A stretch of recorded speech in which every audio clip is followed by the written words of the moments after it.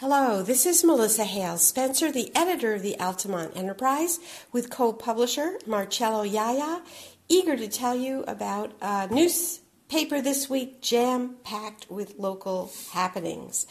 The picture that dominates our front page by Michael Koff is quite exciting. Out of this rainbow mist, we can see children emerging. What, you may wonder, is happening? It was a special race to raise funds for the new Voorheesville playground. Our lead story by Elizabeth Floyd Mayer is about a suit that was filed 1 week to the day before the school board election. It's a contested race, 5 people running for 3 seats.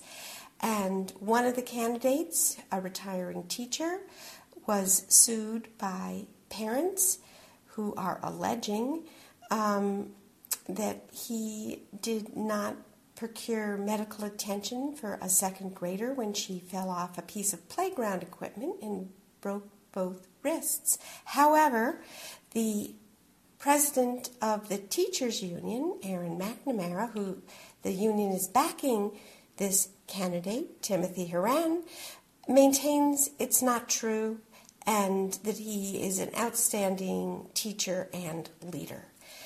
Moving along, there's some surprise news in Knox.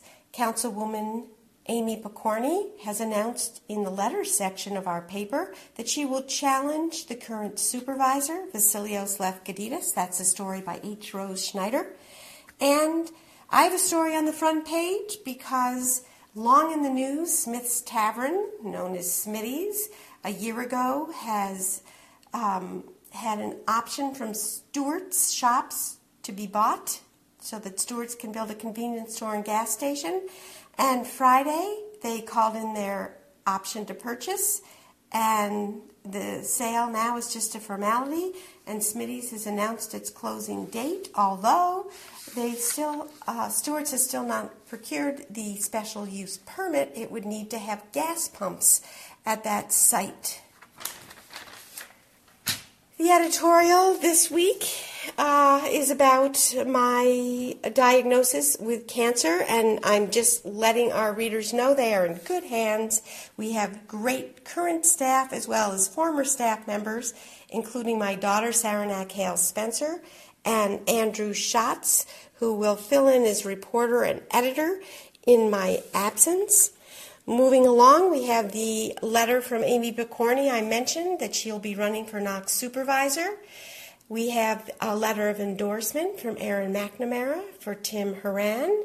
We have a letter from Dr. Marie Wiles, the superintendent of Guilderland Schools, going over the budget, the bus proposition, and another proposition for a reserve fund. Oh, and we have a correction, just letting people know they could have gone tonight to the library public hearing on the budget. We have a wonderful, moving, and informative column by Judy Rothstein, who was my journalism teacher at Guilderland High School and does, among her many fine works, volunteer for community caregivers. And she has written about Colleen Hassett, who suddenly lost her sight, and the way that one of the caregiver volunteers, Cindy Waddick, has helped, as well as her husband, Stephen. And she continues with a very active life. Right here, she's teaching Pilates at the YMCA in Guilderland. Moving along to more letters, we were thrilled to have Christopher Mazura's students. He's an English teacher at Guilderland High School, teaching a college writing course, and his students are learning about discourse, civil discourse, at civic discourse, and have researched from our paper local issues and written their opinions on them. And here are 3 opinions on the proposed hotel next to Crossgates Mall. Turning the page, we have many, many upcoming events: Loyalty Day, Memorial Day in Altamont, a ceremony rather than a parade. And we also have a thank you from Susie Flansburgh for the Neighbor Helping Neighbor Day in New Scotland, where she got her windows clean. We have a nice report from John LaSalle on his troop from Altamont, Troop 264, who raised funds and made a trip to the Capitol and learned a lot. We have a letter from a relative of the owners of the Fox Creek Market in Bern, pointing out some of the many virtues of that store as it faces potential competition from Stewart's. Then we have some more student letters. This time the topic is the school budget and the library budget, and we certainly appreciate those letters. Turning the page, still more opinion, we have our Crackerjack columnist, Michael Seinberg, writing about organic foods. We have a letter from a group that had a convention at the Switsville Farm and recommends it to others. And we have more letters on the hotel that's proposed at Crossgates. The Old Men of the Mountain, that features a picture by the author, who's also an artist, John Williams, and the talk is about tractors this week. Another endorsement letter for Helen Lounsbury, the BKW School Board. A story filed by Elizabeth Floyd Mayer last Friday, soon after, within an hour, probably after the decision was reached by the jury on the Mayweather case. He is the young man accused of firing a gun at Crossgates Mall. The jury cleared him on 3 of 4 felony charges. He is still faced with a conviction of a reckless endangerment, which his lawyer, Lee Kinlan, plans to appeal. Moving along, H. Rose Schneider has done a wonderful job combining 2 different things locally with the opioid epidemic. She covered a forum at Guilderland High School with a face that's familiar to our readers, Kristen Smith-Hoyne, telling her daughter Summer's story, and Andrew McKenna, who spoke about his own battle against opioids. He had a back injury and started with prescription drugs that landed him eventually in prison. Studious note-taking during that session, and Rose has gone on to write about a new initiative of the county where you can get prescriptions, and when you have extra and you're not using it, you mail them to a special place. And as well as a task force the county has set up to combat the problem. The Voorheesville School Board met this week and heard about the many activities of the Key Club, which is sponsored by Kiwanis, and this young man, Dante Gil Martin, was applauded and delighted with the recognition from state level for his work as a webmaster for the Key Club. The key news from the meeting came from Jenny Young, who oversees the career programs and is talked about Voorheesville starting its own career and technical education program. Elizabeth had a story on Frederick Wagner proposing another gravel mine. And she had an in-depth look at a neighborhood where people were concerned about what they thought were wetlands, but actually are not registered as such. Nevertheless, there's a stream that, due to construction perhaps, or perhaps neighbors dumping in the stream, has grown. Here was a deck that used to be next to the stream, and it's now become submerged by it.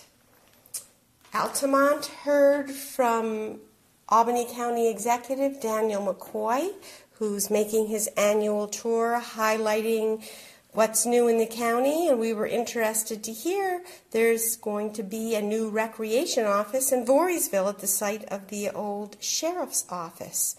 Mike Koff was on the job for Baby Animals Days. This was a particular day used as a fundraiser, again, for the playground in Voorheesville, which is expected to cost $200,000 and is being funded entirely by donations. Another story from the Planning Board in New Scotland. We've been following for a year and a half an application by Cynthia Elliott. And by unanimous vote, she will be allowed to hold 15 events a year on her property, although fewer people than she had wanted. She wanted a limit of 200.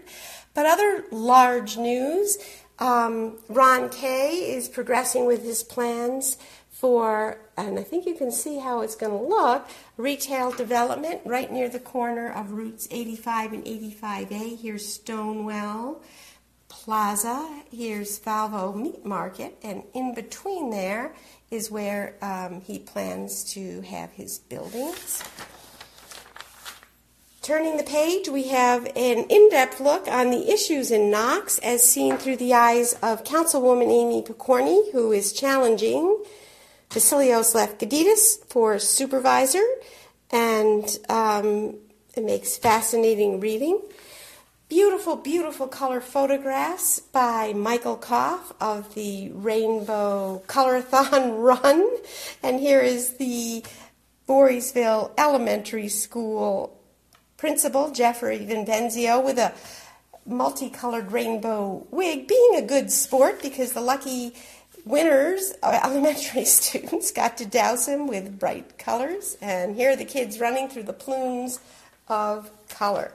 Happy Mother's Day to all you moms, and we celebrate you and our advertisers that are offering you all kinds of ways you can celebrate. Rose Schneider was on the scene and tweeted live speeches that were coming from the opening of the long-awaited Thatcher Park Visitor Center.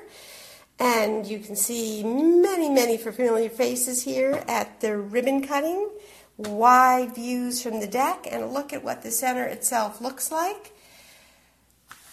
Arrests, as always, one of particular note, a story by Saranac Hale Spencer, looks at David Mazio of Guilderland, who is accused of defrauding investors and using the money to pay off from convictions of earlier frauds. Turning the page, lots of things to do. There's a play this weekend, Willy Wonka Jr., the Voorheesville 5th graders are putting on. There's a Lupin Fest coming up in the Pine Bush. There are sign-up underway in Guilderland for all kinds of programs that are offered. And a Earth Day race in Five Rivers that featured the new Green Visitor Center, which will soon open. Many, many area events. Libraries busy as always. For Mother's Day, you can hear a concert in Guilderland. Altamont had a lot of takers for their book sale during the annual PTA garage sale. Kids in Bethlehem are part of a brand new literacy program, and they're having a lot of fun with bubbles. Up in Bern, there was a special song and dance session for Mother's Day. And turning the page, we have a new initiative for the Hilltown Memorial Day Parade. They are looking for active military service members as well as veterans to march. And one of the featured veterans is shown here, Robert Gibbets, in a much earlier era, and he will be in the Memorial Day Parade in Bern, and we hope other veterans sign up. If you can't march, you can ride in an antique vehicle, and we hope people respond to that. We have Phyllis Johnson talking about fashion, and she's as entertaining as ever. And we have 2 obituaries this week, both worth reading, on Worthwhile Lives, and a look at Strawberry Fields, which is opening with a rare fringed Jensen plant. Classified ads, if we don't have it, you don't need it. In Westerlo, the dispute over the cell tower continues. One of the residents has threatened an Article 78, a suit proceeding against the town board. Plenty of legal notices, many of them of interest locally. This is the device that the young Pine Bush student, she was 7 at the time, a zip line that she fell from, that relates to the suit we mentioned on our front page story. And as always, we conclude with sports, with great photographs, this week in color by Michael Koff. And here he is taking a close look at the Bulldogs, the baseball team, who really came close. The score was 11-10, but ended up with a defeat. And we end with Guilderland track, and just look at these women going over the high hurdles. Look at that look of determination. And this team came in first. We commend them. And the steeplechase and the relay. And here's a discus thrower from Guilderland who came in first. Take a look. Congratulations, and that concludes our week's news.